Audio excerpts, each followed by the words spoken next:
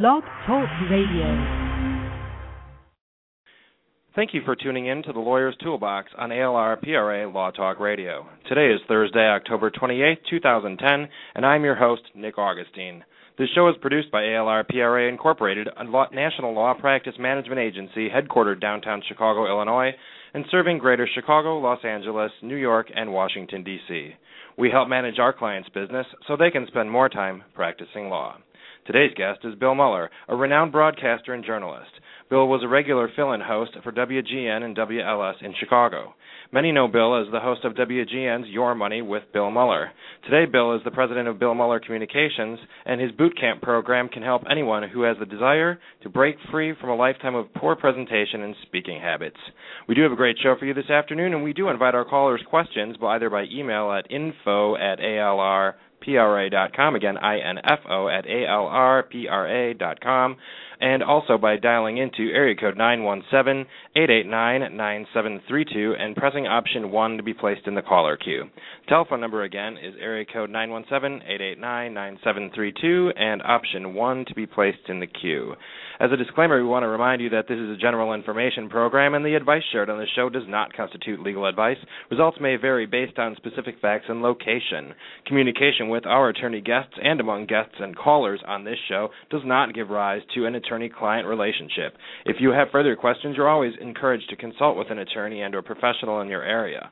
Finally, all callers do remain confidential and our rights to this broadcast are reserved by ALR PRA. Now, today we are going to be talking again with our guest, Bill Moller, and we'll be discussing some of the aspects of good communication. And without further ado, I'll turn it over to Bill. Hi, Nick. Thank you very much.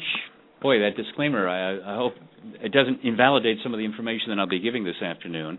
But the basic point that I make to all clients, in fact, this week I'm conducting workshops for the reporters, over 50 of them at the Chicago Tribune, to help them be better communicators when they are interviewed by broadcast people, that is, radio and television hosts. It's interesting because reporters are storytellers. They're excellent communicators, but they are very limited usually because they can communicate just with their fingers. They're just not very skilled at speaking with their voice. They don't use the expressive qualities of the face, and I'm working with them on helping to improve. I'm also working with students, graduate students at Northwestern University for the same thing, how to develop the kinds of presentation skills that can help you get a job. And once you get a job, how to get promoted, how to get a raise. In fact, these are the same kind of skills that help in so many departments of life, down to whether or not the girl or guy you're dating will say yes when you ask them to marry them. So these are basically skills that can help you with business development and, as I said, in so many different aspects, basically in every kind of personal encounter, any kind of interaction you have with most anybody, from the garbage guy picking up the trash every week to a client. Bill, it sounds like a lot of great information for those, especially for those of our listeners out there who do have law firms and are often hiring new associates, people coming out of school or people coming out of different areas of work, maybe coming from the public sector. Let's take the example of someone who works at the public defender's office who is now going to go work as a criminal defense attorney in the private sector. Obviously, you have different people in different areas with different skill sets and different communications strategies. So what are some of your advice that you would give on an attorney who has a young person who is maybe in need of some grooming? Well, there's a lot that can be done. Let me just tell you, Nick, about my core philosophy, and that is it is so much better rather than bolting on sort of mechanical processes to change how you interact, to change how your voice operates, and to look inside so that your attitudes first line up correctly, and then with the attitudes come the natural forms of expression. Here's what I mean by that. If you are somebody who is totally selfish, somebody who only wants to meet people that they're going to do business with, only meet people that owe them something, only meet people who are going to be clients, you're generally, unless you're a superstar in some way with an outstanding record and a pocket full of endorsements, you're probably not going to get a lot of business that way. So the attitude has to be first, and I mean specifically, you have to be the type of person that wants to serve, that genuinely wants to help people, to find out what their needs are, to solve their problems. And what I say is, is to do this even if there is no direct or apparent benefit to you. Now, that may take a little longer in the business development side of things, but imagine this, that you're talking with somebody and he is considering hiring you as an attorney, and you say, well, I have some experience in that practice area, but it's not my core area. Let me ask you this. If you really want the best, let me turn you to a colleague I have or somebody I've worked with, somebody else who I think would be better for you. Certainly I could do the job, and I frankly think I could do a bang-up job in representing you, but I think somebody else would be better for you, and here's some names. Now, that person is going to remember that because it's so rare in the business world these days to find somebody who genuinely has interest, your interest at heart, more than self-interest. They are going to remember that. Not only are they possibly going to be clients of yours in the future, it would have to be obviously in an instance where they have specific needs for your specific skills, but if they have a favorable impression from your encounter, they are going to open up their Rolodex to you. What I mean by that is, essentially, when somebody they know has need for somebody in your practice area, they are very possibly going to say, well, this fella I was talking to, now I've never done business with him, but I just had a good feeling about him. And then they will direct their friend or associate to you. So again, it is all about attitude. And if people perceive that you really are interested in them and not just making a buck or getting a new client, that is going to get to a level of trust much faster. And trust is the key. Especially in the legal world, you've got to have trust with somebody who is going to be representing you.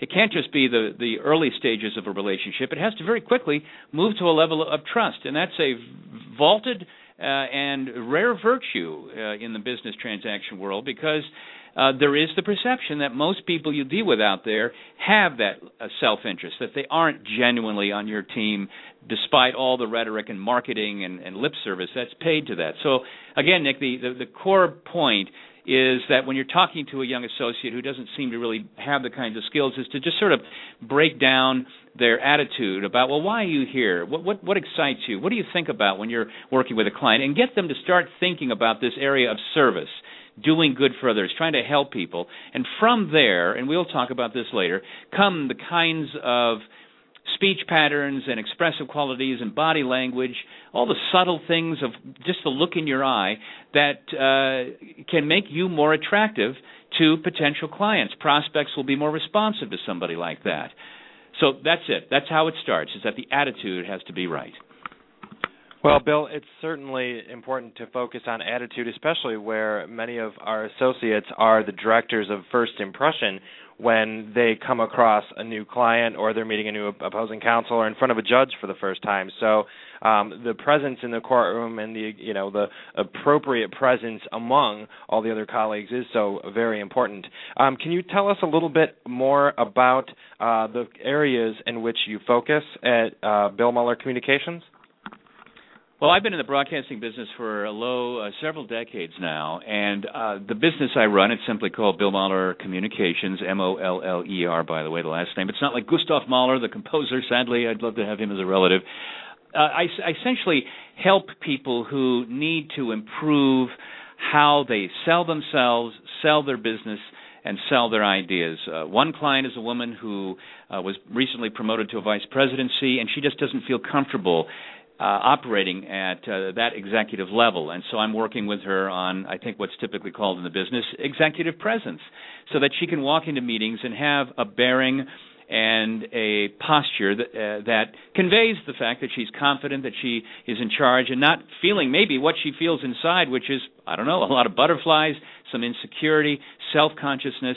And now we're working with her to project more of a confident exterior, and she is finding that people respond easier to her. You know what I typically do, no matter who the client is start with the simple things you can do.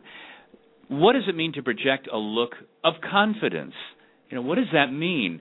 Well, just take a look right now as you're sitting or standing wherever you are, even if you're in a car. Well, this doesn't go out on radio. I'm a radio guy, so I was assuming it's transmitted. But just put your shoulders back. Stick out the chest a little bit. Now, that is a look of confidence.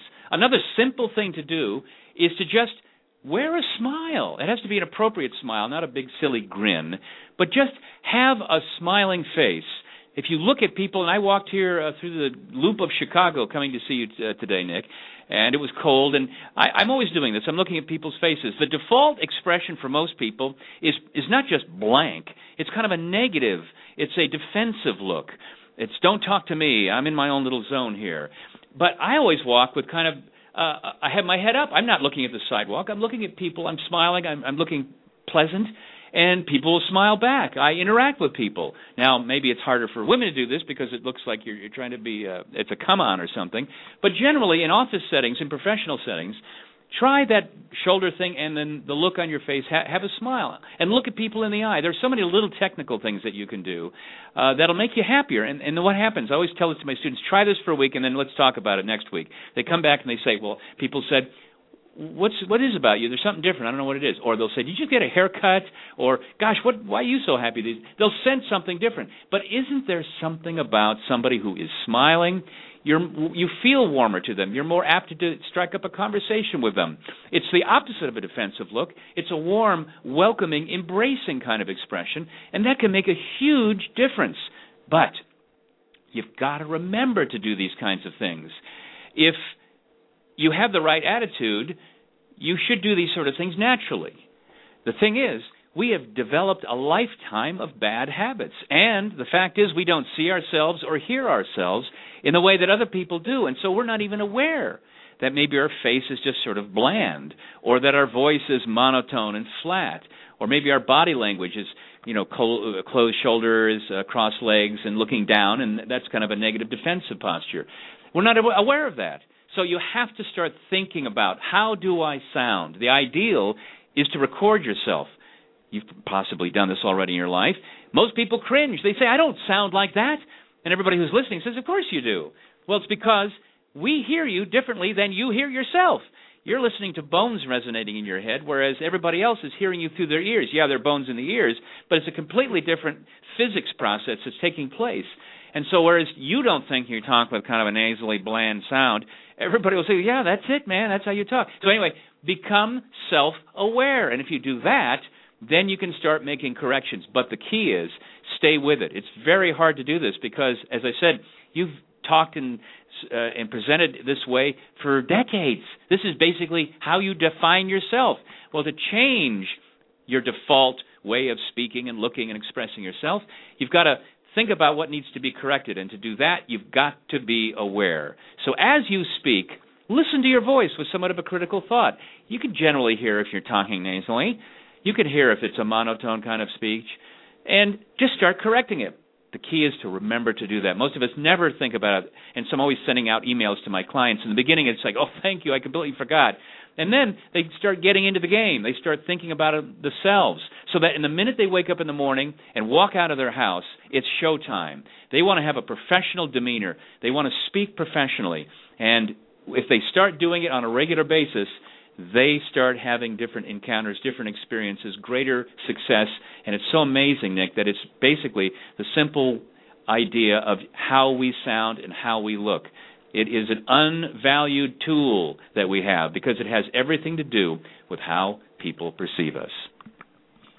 Bill, it's so true. I'll give you the real example of our new client services associate, Holly, who was here yesterday, and several of us were having a meeting, and some of the people were surprised that she wasn't in law school already, or they thought that she was an attorney, and I had to tell them, no, she's not an attorney, she's not in law school yet, actually she's still in college. And I was told by the other people we were meeting with that she carried herself well, she stood tall, she stood proud, she conducted herself in a very professional and very friendly way. And one of the things that one of the comments that was made is how friendly she appeared and was not off-putting. So very confident yet off-putting, and just a natural skill. So Tom. And Nick, it's so interesting because even if you have less than perfect credentials, I always tell the students, maybe you don't have a killer resume, you don't have a lot of work experience, you've only done a few internships perhaps. What I tell them is that if you present well, that is, if you come across effectively with confidence and poise and candor, and as Nick was talking about his office assistant, when she presents herself more professionally, people certainly make assumptions about that. In his case, specifically her case, they were thinking she was more than she might have been with her experience. And in the case of, say, students who are trying to get their first job, what happens is that the recruiter will overlook certain shortcomings or even blemishes on their experience and resume and perhaps grades, because why? They simply like the person. They'll say, I don't know what it is. I can't really put it into words or put my finger on it, but I just feel this person would be a good member of the team.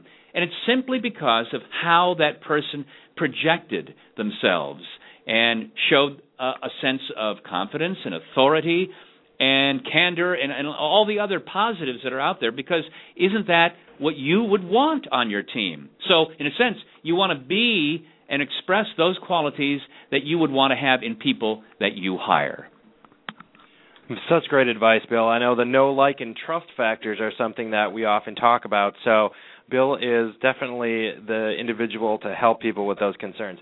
We're going to pause shortly for our first sponsor break. We want to let those who are just tuning in know that they're listening to the Lawyer's Toolbox on ALRPRA Law Talk Radio. We want to remind our listeners out there, you can always call in with a question at area code 917-889-9732. Press option 1 to be placed in the caller queue. Again, that's area code 917-889-9732, option 1 for the queue. Also, by email, info at alrpra.com. Now, we also appreciate the opportunity to rebroadcast these archives of the show on social media, LinkedIn, and Facebook, and we urge you to share our programming with others who you think might find our programs valuable. Our first sponsor today is attorney Nancy K. Ducharme. When you need the right legal services to advance your creativity, you need to call the law office of Nancy K. Ducharme. Attorney Nancy K. Ducharme brings big law firm experience and reputation to her intellectual property law firm, serving national corporate clients in the areas of trademark, copyright, internet law, and advertising law. You can find the law office of Nancy K. Ducharme by visiting nkdlaw.com and also by searching for the law office of Nancy K. Ducharme on Facebook. By clicking the like button on the law firm's business fan page, you'll receive periodic blog updates with recent developments in the rapidly changing field of intellectual property law. Our second sponsor is The Lawyer Market. I discovered The Lawyer Market about 3 weeks ago, and let me tell you, this is a website, it's a best-kept secret for solos and small firms trying to market their practices. You can join The Lawyer Market for free, and the online marketplace will actually send you the name and contact information of consumers who are interested in hiring you. The Lawyer Marketplace offers a win-win solution to listed attorneys and potential clients searching for their legal services. Please visit www.thelawyermarket.com/lawyers for more information. Again, the website is thelawyermarket.com/lawyers. Now back to the Lawyer's Toolbox on ALRPRA Law Talk Radio. We're talking with our guest, Bill Moller of Bill Moller Communications, discussing the principles of good communication. In our first segment, we talked a little bit about general qualities, how we see ourselves, our attitudes towards others, and how we are received. Now we're going to shift gears for our second segment and possibly our third and talk a little bit about networking with a purpose. Back to Bill. Well, thanks, Nick. Boy, it's a shame to have to read the commercials because there's no time to take a breather here. Well, the networking idea is this. I go to a lot of networking meetings, and it's kind of striking how people present themselves. Here in the Chicagoland Chamber, it's terrific. They allow everybody in the room to just basically do their elevator speech. And what I see is that people are completely missing the mark. What they'll do is stand up and almost apologetically talk as though they were just a generic business, something to the effect of, well, I run a small IT consultancy, and I work with small and mid-sized businesses with their technical problems. And as I said, it's small and mid-sized businesses, and we've been around for 2 years, and I'm the president, and our office is over on Wabash. And again, that's what I do. Thanks. And they sit down. It's, oh, my God, would I ever do business with somebody like that? Well, they did all the wrong things. They didn't say anything specific. They were a generic person delivering a generic pitch. And why would I ever want to do business with that person? He did not give me a single reason, unless I happen to live right over that address and it would be convenient. But then that's it. So the idea is that you want to, and I think you should take notes on this, you need to talk about your differentiators. What makes you unique? What makes you different? That's what sells. Talk about successes you've had to the effect of, well, thanks, my business is this, and last week I helped a guy really operate successfully who his entire IT system crashed, and he was so grateful to me that he actually just said, let's sign a contract for another year, whatever, I'm just making this up. But to talk about successes, talk about what people have said about you. If you have testimonials, they've got to be on your website. If you've had client reports that are outstanding, solicit them from your clients. Now, in the legal world, you are somewhat limited. You can't toot your horn as loudly as maybe you'd like, but within the confines of probity and what's appropriate, definitely try to get some positive comments from clients and see if you can use their name specifically. Sometimes that's obviously not going to be possible, and you have to sort of fudge it by just saying a large industrial company based in Chicago or something like that. So, again, it's differentiators, successes you've had. What do you want to be known for? If you have a specific goal and want to be seen as somebody that has an outstanding handful of traits in a particular practice area, get that into your elevator speech. And if you start putting these together, then suddenly people start taking notice. And you don't want to just talk about what your industry is.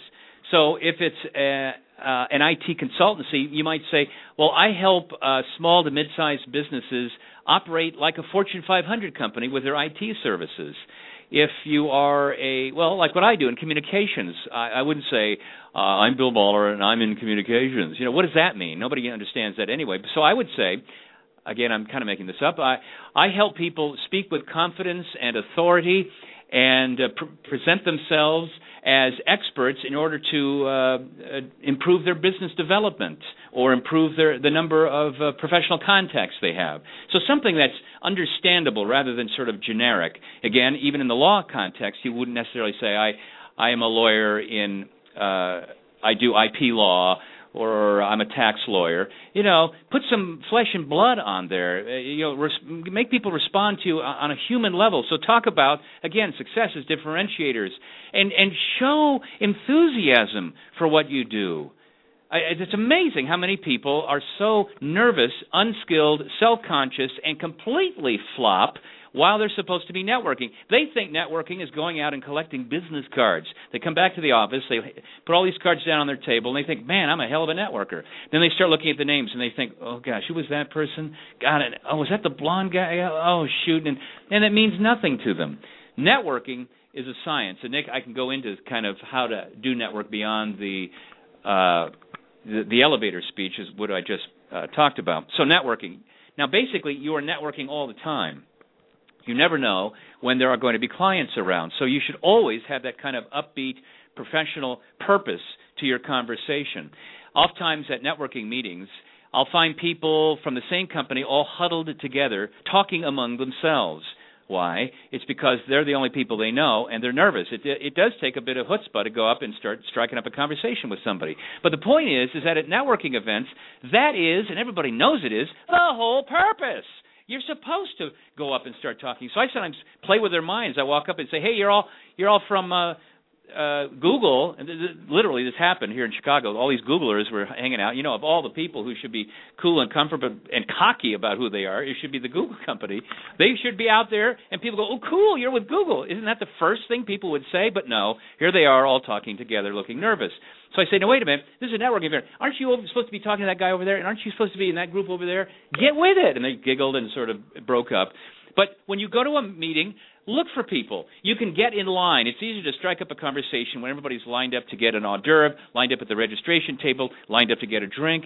So use that as an excuse and come up with sort of an opening line, and it can be sort of banal and generic by saying, hey, this is my first time here. Do you find these kind of meetings with this outfit valuable? boom, you're into a conversation right away. All kinds of, it's like pickup lines, opening lines.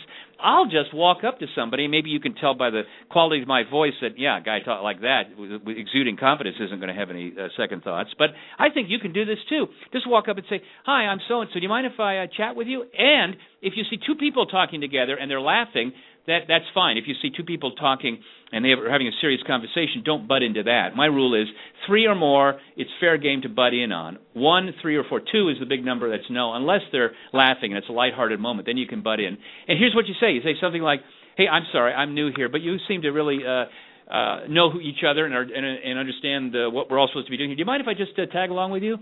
Who's going to say no to that? Or find out who the host is of the event or the keynote speaker. And if you happen to eye one of those people, walk up to them and say, hi, I'm new here, if it's the host of the event, and say, do you mind if you just help me break the ice and just introduce me to a couple of people? What she or he is going to do is take you to people he or she knows, and if that's the host, they're going to know some important people. So tag along with them, get to know those people, and then just start flitting around, handing out cards, collecting cards, yes, that's part of the game, but write on the card something tangible about that person. For one, they live in your neighborhood. They went to the school you went to. They like to ski in the Alps. I don't know what it is. And remember those kinds of things. And then when you find bits and items in the newscast, you forward it to them by email. Just a friendly thing. All you want to do is keep in front of them. And you don't want to be selling yourself. Oh, here's that guy who does tax law again. Yeah, hi. No, I don't need that right now. Bye. No, you want to be a friend and develop a relationship in a non-threatening kind of way. And so send them when you see on ABC News and go to their website and you see a little story about discount airfare to alpine villages and just say, hey, I know you ski in the Alps. I thought maybe you'd find this interesting. My gosh, suddenly you're an asset. You're a resource. You're a friend. You're not doing it to get work out of them, but what? They're going to feel positively toward you. At some future point, assuming they've forgotten what you do, then you can remind them. Or if you've got like a free seminar, you can invite them. Say, hi, I know we've been exchanging emails about things, but I have a free seminar. I hope you could come. And if not you, I fully understand, but feel free to pass this along to anybody who you think might benefit. And they're going to be much more inclined to do that rather than thinking of you as the pushy tax guy who they want to get off the phone as quickly as possible. So these are just some sort of random but very effective techniques to improve your chances of developing positive relationships when you're networking through either just the contacts you make as you're working the room or through the elevator speech that you typically deliver to people right there on the spot, or if it's appropriate for the setting, when everybody one after another is doing it. I might say, Nick, that sometimes, this has happened a couple of times, I know, maybe more, I just don't remember. People who know me and they come after me, they'll often say, geez, I hate going after you. Why? Well, I kind of make it entertaining. I make it fun. I'm passionate about what I do. You should be passionate about what you do as well. And not just about, I just get so turned on by tax law. No, you get passionate by how you have helped people. And so think of some anecdotes of people you've really saved. You pull them back from the brink of some kind of catastrophe that would have befallen them had you not been there to give them your expert advice. And then get a testimonial from that person, but then weave that into your elevator speech. Because everybody who hears stories like that imagines the time they were about to fall off that precipice and wish they had somebody like you there to help pull them back. And so that's a very effective way so people can put themselves into the shoes of clients that you've helped and imagine how they might how you might save them as well. Bill, I've got a hypothetical. When you were describing some of the networking situations, I've been at a few where I've seen a speaker who, after they've given their presentation, there are several attorneys or members in the audience who want to approach that speaker, but they know that speaker's time is very valuable.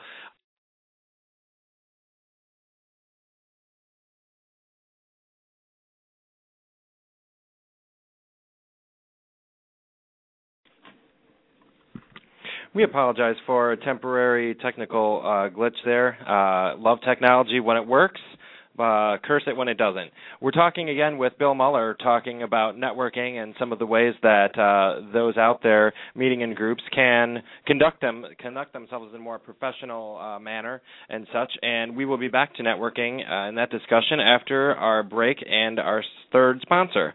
For those of you, by the way, who are just tuning in, you're listening to the Lawyer's Toolbox on ALRPRA's Law Talk Radio. We always encourage our listeners' feedback either by call-in or with questions by area code 917-889-9732, option 1. Again, 917-889-9732, and option 1 to be placed in the caller queue. Again, as always, info@alrpra.com for questions by email. Our third sponsor today is Jim Thompson. If you want to get clients now, he's a seasoned attorney and marketing coach that you should talk to. Get Clients Now is the program that Jim Thompson runs, and it helps you take the crucial steps towards increasing your firm's revenues. The Get Clients Now program employs various time-honored techniques to help you attract new business and encourage referrals. Jim is going to be and has been a recurring guest on the Lawyer's Toolbox show regarding attorney marketing. To learn more about Jim Thompson and the Midwest Consulting Group, please visit midwestconsultants.net. And also check out his testimonials on Facebook by searching Get Clients Now. ALRPRA strongly endorses the Get Clients Now program and understands the personal accountability component of this course. You can get in touch with Jim Thompson today by visiting midwestconsultants.net. Now back to our discussion with Bill Moller, talking a little bit about how to be a professional and effective communicator. And you had a hypothetical you were saying, Nick. Do you remember that? I do. And my hypothetical that I was approaching was, for example, you have a high-profile speaker who is presenting at a meeting that you are at, and afterwards there are many people waiting in line to talk to that person. You know they have to leave, get to an airport or whatnot. How do you approach that when there are more senior members in the group and you just want your chance to say hi, you think maybe the person might not remember you? What do you suggest as protocol in that situation? Well, Nick, it might be that you'll never get in front of them, and you certainly don't want to be pushy and jam your way forward, and you certainly don't want to just hand them the card and say, hey, I do this kind of law. Can you call me? I'd love to work for you, or whatever your purpose would be.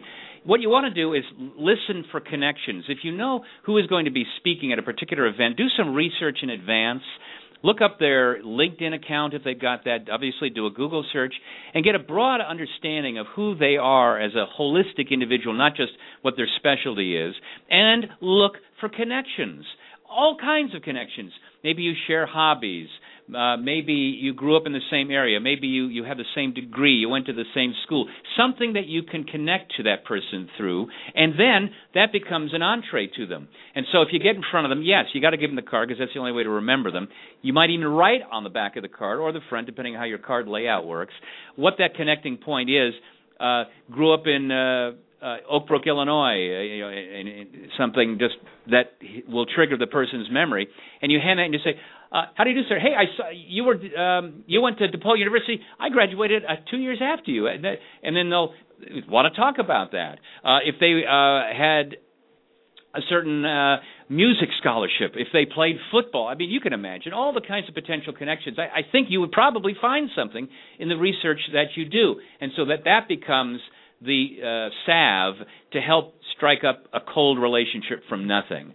But again, don't try to force yourself and make your pitch in front of them. They don't want to hear that because what are they going to think? Oh, here's another person just trying to sell themselves. Try to connect at a non-professional level. I guess that kind of sounds wrong, but not because of you being a lawyer and there being some kind of an expert in the legal field, but on the outside reasons that there's a connection. Then they won't think that you're trying to hustle them. And then they're going to be more likely to talk with you, and more importantly, they're more likely to be able to remember you. And the important thing is, and this goes back to just networking in general, anybody you contact who you think might be in a position to either directly give you business or who has a position where they might have clients, associates, friends, anybody who might need your business, figure out who those people are and stay in touch with them. The first thing you should do after a networking event or meeting the keynote speaker at this event is to send them, and this is something that I think is really important, send them a handwritten note.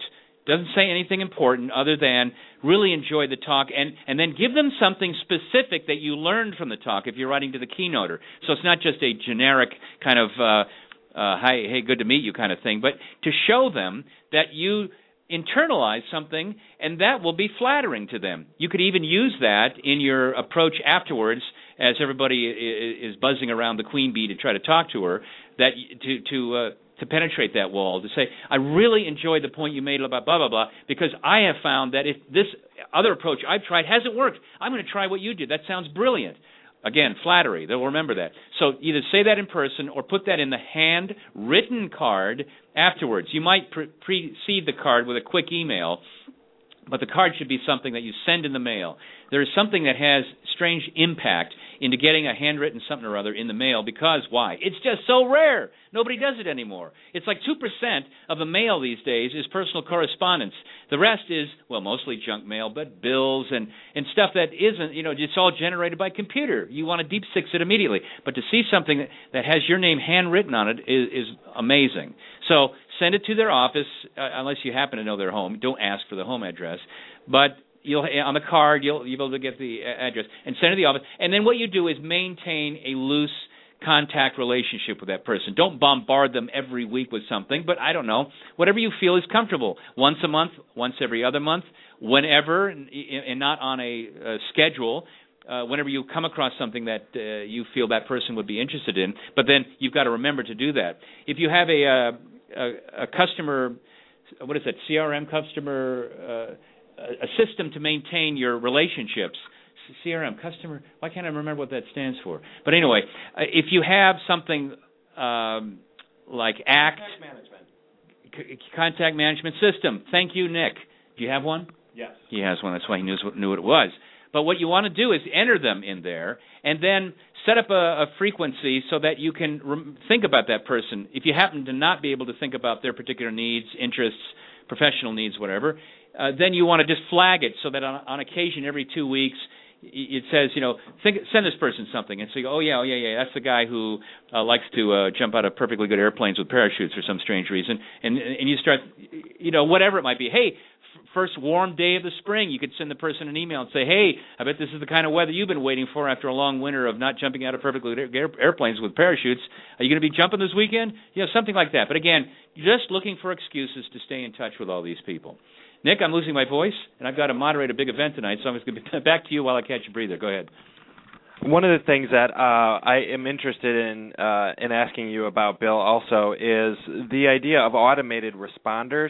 And I know that some people in doing marketing have enjoyed the opportunity to use autoresponders with the email program so that, for example, let's say you have a Facebook event or another event you're looking for people to respond. What is your suggestion as far as using the programs that are set up to send auto-generated emails out? And my concern is that if I receive emails like that from someone, I'm never sure whether that email is coming from a live, real person or if it's just automatically generated. What are your thoughts on that? Well, woe is unto the person who would send such a thing one-to-one that doesn't reveal whether or not it's from an individual, because that's ridiculous. If somebody writes as though they write form letters, that's not going to be effective. What I generally do is the more personal you can make something, the more likely it is going to be opened. Now, as far as emails go, it's all about the subject line. If it says something generic like too good to miss up opportunity, I'm going to pass up that opportunity. Who cares? Because that's just one of those, we've all been conditioned to know and smell a pitch when we hear, read, or see it. Hear, smell, whatever. Anytime we see a bogus pitch like that, we know what it is, and you immediately delete. So, but if you put something in the subject line that shows that you are an individual writing specifically for that individual, it is more likely to be opened. As far as the automatic generating systems do, what you want to do is to mitigate as much as you can the impersonal tone of such things. Now, if you can send them out in batches to select individuals within separate groups, that's good, because you can send them to prospects, and then you can word it in a certain way that would be appropriate for prospects. If it's just one email to your entire universe of contacts, that's going to be tough, because you need to make it as generic as possible so that you're thinking it's going to be opened and appreciated by generic person. But if you send it to people who have a specific need, who are in a specific area, if you're sending it to educators, you can write something specific for them. If you're sending it to people in the financial industry, again, you can use language that would be resonating more clearly with them. Whatever you think you can do to make it as personal as possible, that's what you want to do. Now, the ideal, obviously, is to just send them out one at one. What I every year for the holidays, I send out 35 to 45 handwritten cards, and there are some template elements to them, yes, what the little kids are doing and what we did for vacation, of course, but I tailor those cards for the person to whom I'm writing them. And I don't type them. I write them out with a pen. And I always get compliments. Just think what your mantle will be full of here in a couple of months. Generic cards with some sappy saying inside, and then somebody scrawling their signature real quick underneath it. You know, the holiday cards that you get that are written by not your friends, but they're written by the boiler room operators who work for Hallmark. But if you get something that somebody imagines you sitting down, thinking about them, and then putting pen to paper, that has magical, high-impact value to you. So let me review real quickly. With these automated generating things, try to batch them to individual groups. If you have just too many contacts you're sending them to, and you can't just do one after another, then try to batch them and then tailor your language to fit whatever that particular batch group is. Anything you can do to make it personal, but nothing beats sending a card or sending an email from you specifically made for one other individual. One other comment that I would like to make about the canned, I suppose, emails that are generated to go out to several people. I know that many people in business and in law use programs like the Constant Contact email program, and it is effective when you know the people. I've seen too many times that I have received emails like this from companies I've never heard of, or maybe it's someone who I met at a networking event and I did not hear from them other than just we exchanged business cards, and now I'm getting their marketing email from their company. And one of my first reaction to oftentimes is to unsubscribe from those, because I think that someone either a computer program was phishing for my email address, or maybe my card was passed on to someone who's trying to market me to, where I don't know who the person is. So, and I know that when this happens to me, I will remember someone's company if I've exchanged an email or had correspondence with them after first meeting them. So I always suggest to always communicate with people a few times before you put them on any sort of mass list. Any comments on that, Bill? Marketing is death. If you are through your Constant Contact newsletters, if you are through your blogs, whatever your outreach is, if you are selling yourself and marketing, I think it's 99.327561% of the people receiving it will either literally deep six it, they will unsubscribe as you do, Nick, and the likelihood, too, is that they will have a negative feeling about you rather than thinking, oh, boy, how perfect, I want to do business with this individual. So marketing, no, no, no. There are avenues for marketing, but it should not be in that kind of correspondence. What you want to do is the same kind of thing that you're doing when you're networking face-to-face. You want to be seen as an asset. You want to be seen as a resource for the people who are receiving this outreach. So what you do is the soft sell. And what I mean by that is that you write about things that you are an expert about that they would want to know about. So, for example, if you are, let me use the example again of the tax attorney. If there are, when the quarterly period is about to hit, he might say, today, this Constant Contact newsletter is all about the 5 things you should know, that every small business should know about tax filing. Everybody's going to want to read that because it's what? It's free advice.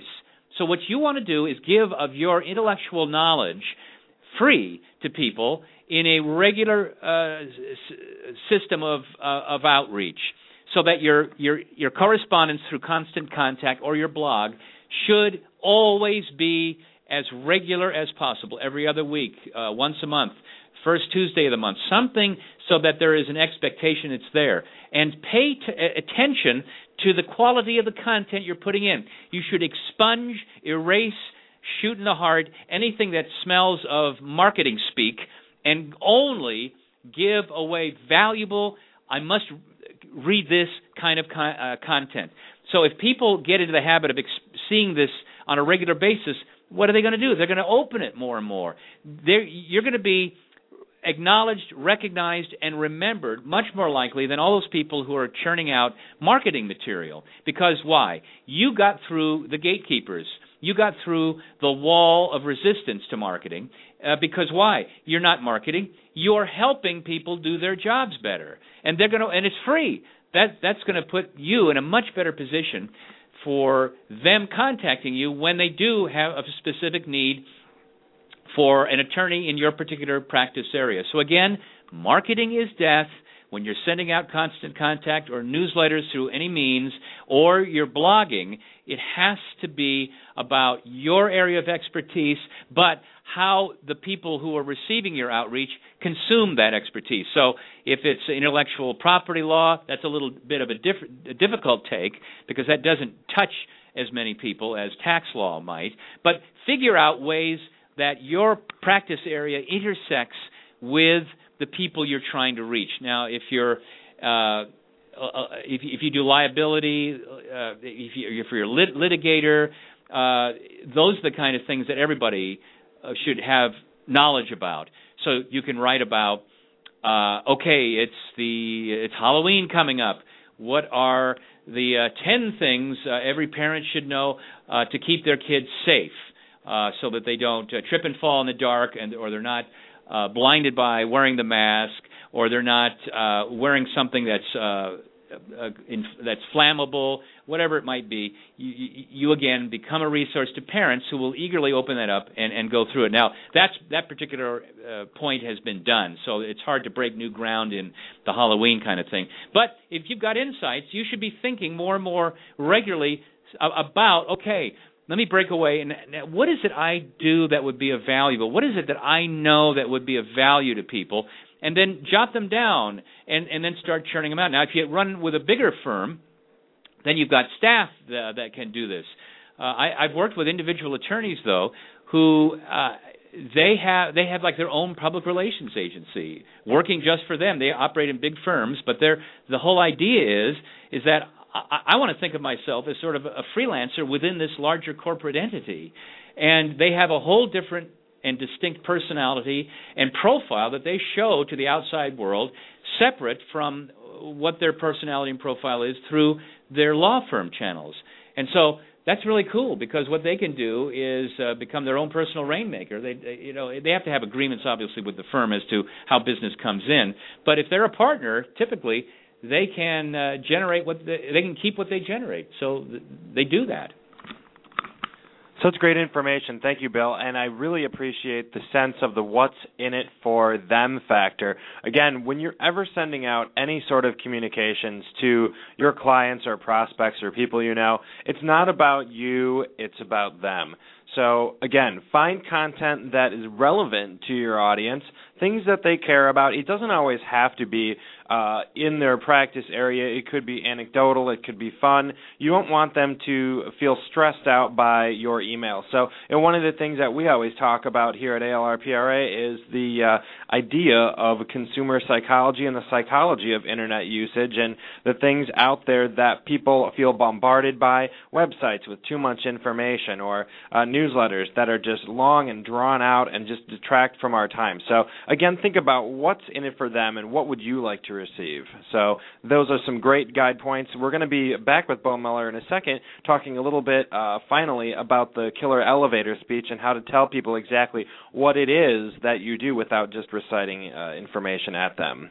So again, anyone who just tuned in, you are listening to the Lawyer's Toolbox on ALRPRA's Law Talk Radio. We appreciate the opportunity to broadcast this webcast on social media, and we appreciate the opportunity for all of you out there who are listening to the archive broadcast to share these with other people who you might find would find this information useful.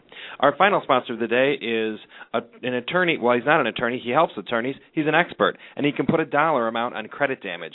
This is very interesting. George Finder is one of the only credit damage experts in the country, and attorneys and plaintiffs who have retained his services have earned huge damage awards in various practice areas, such as personal injury, employment law, family law, and general civil litigation.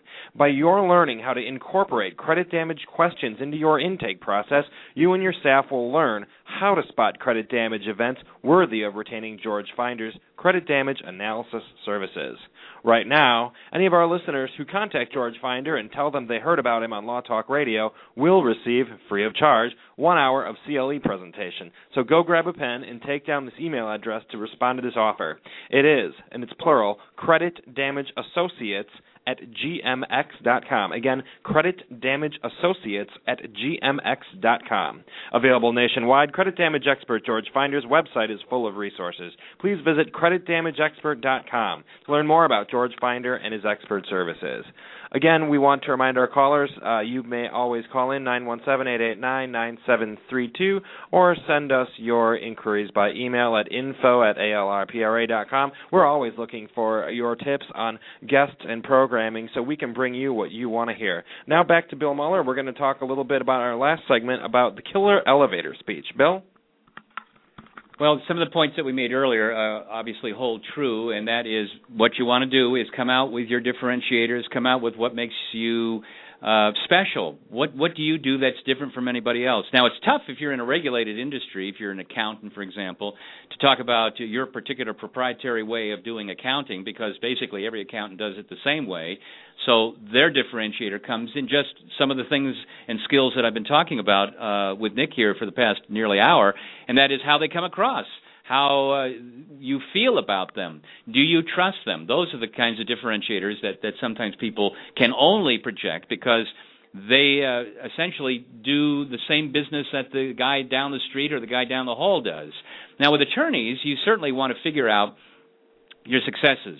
Personal injury attorneys, as you've seen in their marketing and advertising, they talk about all the great awards that they've won for their clients. So you have to figure out, well, what are the buttons that I need to push to get people to think of me as their attorney? What would my clients want? Is it damage awards? Is it simply just success in the courtroom? Is it somebody who has a sympathetic ear? Is it somebody who has a broad background experience in a particular area within my practice area? So once you have that figured out, that becomes your main selling tool. You also have to consider the audience. Now, if you're just talking to a general group of people and you don't know who's in that crowd, if there are people who are bankers and some who are administrators and whomever else might be there, well, you can't differentiate your pitch. But if you are in an instance where you're talking to people who do all come from one sector or one industry, then you should have at the top of your head a quick review of your skills and successes that you've had that touch those people directly, that is, successes and skills in that area where they work. So think about this. You have to sit down and actually write out some of these points. What are my differentiators? A, B, C, D. What do I want to be known as? And don't just fill it up with silly puffery. I want to be the most famous, richest, best-known lawyer in Chicago. No, how would you want to be seen? What are your successes that you've had? What are your differentiators? What are your successes? How do you want to be seen? And then what have people been saying about you? Do you have happy clients that would be willing to vouch for you? Do you have a website? All of the things that you're saying and putting together in a networking event or when you're talking to prospects in a room should be reflected pretty effectively on the website. You could go to my website and see how I dovetail with what I say there as opposed to what I'm telling you here. It is... Actually, it just went up recently, Nick. It's BillMollerLLC.com. So the W's .BillMoller, MOLLER.LLC.com. And then there's a video there that I just had made that just explains what I do in, I think, just over a minute, 2.5 minutes. But it's a pretty encapsulated view on how I do what I do, what my thinking is about what communications is, and some of the basics of how we work with people. And you should think about that's sort of like my elevator speech. It's certainly not a 30-second elevator speech. I can deliver that as well. But you should think in terms of having a video as well. But if you just don't have the kind of persona that comes across effectively when a camera lens is sticking in your face, then maybe you don't want to do that. And sometimes they can be expensive. But if you do have some good conversational skills, if you're a litigator and talk to juries, I would assume that you do have some good presentation skills. Maybe that would be something you should consider, putting together a little tape of you looking in the lens, but talking not like an automaton. Hi, I'm Jerry Smith, and I work in this particular practice area. Call me if you ever need to have baloney. But if you could say, hi, I'm Jerry Smith, and I help people this way. If you can speak from your heart and really convey that in a good conversational presentation, that's a very effective way to do that. More and more people are putting on videos, but if you look at some of the videos people are using, they stink. They are just the boss spewing forth for a couple of minutes in front of a lens, and he's unpolished. He's certainly not practiced. Maybe they even leave stumbles in because he's so bad, and after the 40th take, they just think, well, we'll just deal with what we've got, and they still don't have a perfect take. So consider that. There are some companies, there's one called Cantaloupe TV, Cantaloupe, odd name. They're out of Indianapolis, but they do have a presence in Chicago. But they operate throughout the Midwest. They do great videos because it's not just the boss talking into the camera. They get something about your company or your practice's culture. They humanize you. They humanize what you do in a way that really makes people feel warm and fuzzy about you, and that's what you want to do. I think one mistake that a lot of lawyers make is that they want to go for the what was that movie, The Paper Chase? Remember that with John Houseman? And he was this stiff, stodgy, but he was the emblematic image of what most lawyers look and sounded like and wanted to look and sound like. And they have all their photographs are in wood-paneled offices with legal books behind them, and they look real smart. And, I mean, that does work for some level of law, but maybe that's not a very warm, embracing, or human kind of a thing. It does give you the image that, okay, these are big shots, and they probably have incredibly high billable hour rates. But if you want to be seen as somebody that's approachable, somebody that the average person can connect to, then you want to think about a completely different message, and that is in all of your messaging, whether it's the image that's on the landing page of your website, whether it's in the video, whether it's how you speak, how you use your face. I mean, all of it plays into what you want to have as your basic overall brand. And that takes a lot of work. You got to do a lot of thought. And in fact, Nick, I'm just thinking right here, isn't that some of what you do with your clients? Certainly. One of the things that, and it's interesting you talk about branding. I'm now writing a column for the Law Bulletin Publishing Company's Attorneys in Transition publication, and my first column was about self-assessment in branding. And most people, attorneys, when you ask them what their brand is, they sort of want to hide under the table because I'm different language here. What are we talking about? But our brand is really what makes us unique and memorable to other people, and that's what you want to convey to people. And I know that when we talk about the elevator speeches, it actually has happened to me. I was at the Daily Center one time, and there was a lawyer, and we were chatting about the building being really empty, and where is everybody today? And as the elevator came up, he was asking me what I did, what my practice area was. I told him I don't practice law, but this is what I do to work with law firms, PR and marketing, and very shortly had to, because I had from 1 to 422 where I had to get off the elevator, that much time to tell the gentleman all about us and to exchange cards. And it was one of the quickest explanations of what we did. And I think that's happened a few times when you're just on the fly and you're meeting people you don't have time. You really hone that, but it just takes practice and experience. Before we wind up today, Bill, do you have any other thoughts for our listeners or any final advice? Well, with that point you were just making about the elevator speech, don't memorize it, I say, because if it's memorized, it'll sound like it's memorized, and you'll be more robotic in your delivery. Just be comfortable with the general principles of who you are, what your differentiators are, what makes you unique, what your successes are, what other people have said, just those kinds of things, and just talk it out. Talk to your family. Just practice saying it in different ways. It'll be within your DNA. You'll be able to draw on it. And even though it's not been literally memorized, hey, you don't want to have a memorized thing because maybe one elevator ride will be 15 seconds, another will be 2 minutes, and if you have a 90-second speech, it'll be ill-appropriate for both of those settings. So just have a general understanding of that point of brand, your differentiators, and those other points that we've been talking about, and just get used to saying them. Practice, practice, practice. If you do it enough times, it'll start coming out and it'll sound naturally. But remember, have passion about it, be excited about how you've helped people. Those are the kinds of things that'll make you remembered. Bill, thanks so much for all your valuable advice, and I know that you'd be a valuable asset to several of our clients as well as the other firms out there who have people who could always, I don't think anyone is perfect at communication. I myself have a communication degree and am always practicing and challenging myself to improve. So anyone out there is just a great person to talk to. Bill, I highly recommend him. I've known him for some time now, and he speaks the truth. The man has energy and good advice, and we always appreciate his time. I want to thank you again, Bill, for being here today. Nick, thanks so much. I can't wait to go home and listen to the podcast. All right. We'd also like to thank our guests for tuning into the Lawyer's Toolbox show on ALRPRA's Law Talk Radio. Thank you also to today's sponsors. Number one, the Intellectual Property Law Office of Nancy K. Ducharme. Secondly, we want to thank the Lawyers Market and Jim Thompson of Midwest Consulting Group. We finally had credit damage expert George Finder. Again, this is a general information program, and the advice shared on this show does not constitute legal advice.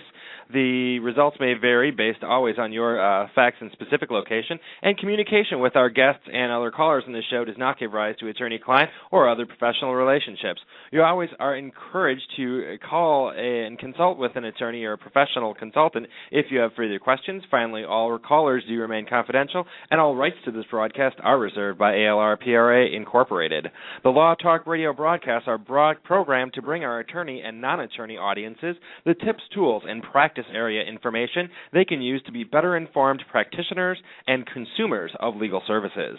With guests and listeners located nationwide, we appreciate the opportunity to use this socially networked radio program to bring people together and share collective intelligence. Again, this is Nick Augustine for ALRPRA Incorporated, and we thank you for your time.